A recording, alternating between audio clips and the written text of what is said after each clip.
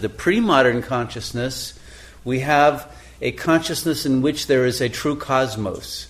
God is at the center, it is like a mandala, and then there is an order, there's a beauty, a pattern, which was referred to in the Middle Ages as the great chain of being, in which everything is related at different levels of consciousness, but it all serves the highest purposes. And we are all part of this drama of godliness and perfection.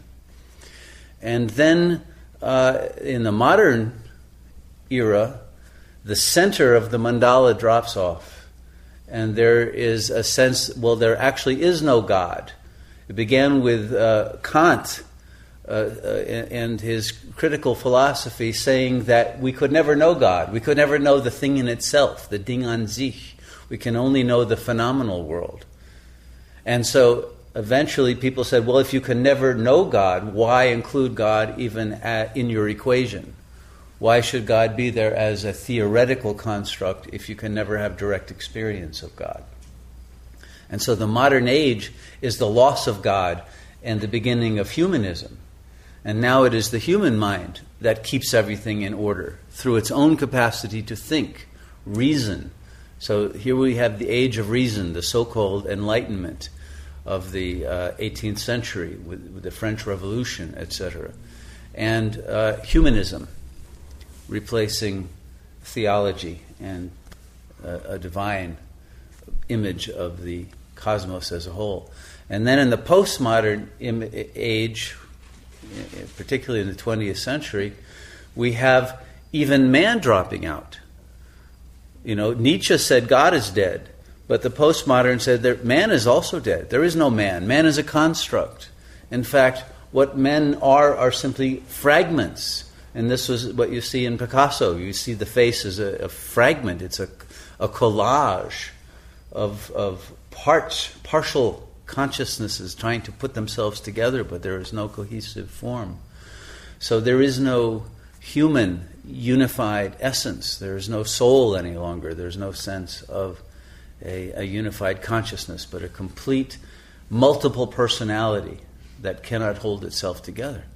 And in fact, this is a true representation of how the human spirit has not been able to hold itself together. There has been a dissipation and a fragmentation and a loss of unity, both at the collective social level and at the individual level.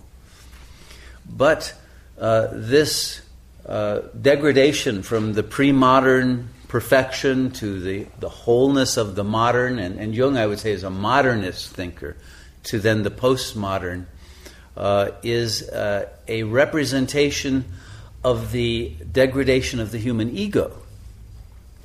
It doesn't really relate to the level of spirit, but spirit has been dropped out of the picture. And so in the West, because there is no longer a theoretical belief that you have a spirit within you to contact, then the consciousness is literally cut off. And the transformational process is the process of returning to spirit. The problem with the Jungian view is there is no spirit. You know, he talked about actually two transformations. The transformational experience in midlife that he's talking about is really only the moving from ego to soul. It's the next one where the soul actually goes to spirit. But he didn't really give any attention to that one. And so here you still have only a partial transformation that he's talking about, and that Jungian analysis is geared toward guiding one toward. It's still not a recovery of your true self, which transcends the image, the transformational image. And I would say it's not that the image of Christ was inadequate in some way or lacked wholeness, because I don't think it did. But what has happened is one has lost faith in that image. And once one loses faith in any transformational image, it has no power. And so the same has happened with the image of Buddha, or the image of Krishna, or the image of Mahavira. It is not that those images are inadequate. The same with the Virgin Mary or Ishtar. Take it as far back as you want. It is the fact that we no longer have faith in ourselves as being able to be vehicles of that image. We have slimed, contaminated our own self-image so that we have cut ourselves off. And there is anger at God, and there is hatred of the divine, and there is a disbelief and a sense of shame and guilt in relation to God because how far we have fallen and have become perverted in a moral sense and lost our perfection and our wholeness in the eyes of God, and therefore we don't even want to believe that there is a God because then we would have to face the agony of how far we have fallen from our potential. So the fall of man has now reached a final level in which humanity cannot hold itself together any longer. It cannot sustain its own egoic hubris, its own arrogance, its own civilization. It's decomposing before our eyes.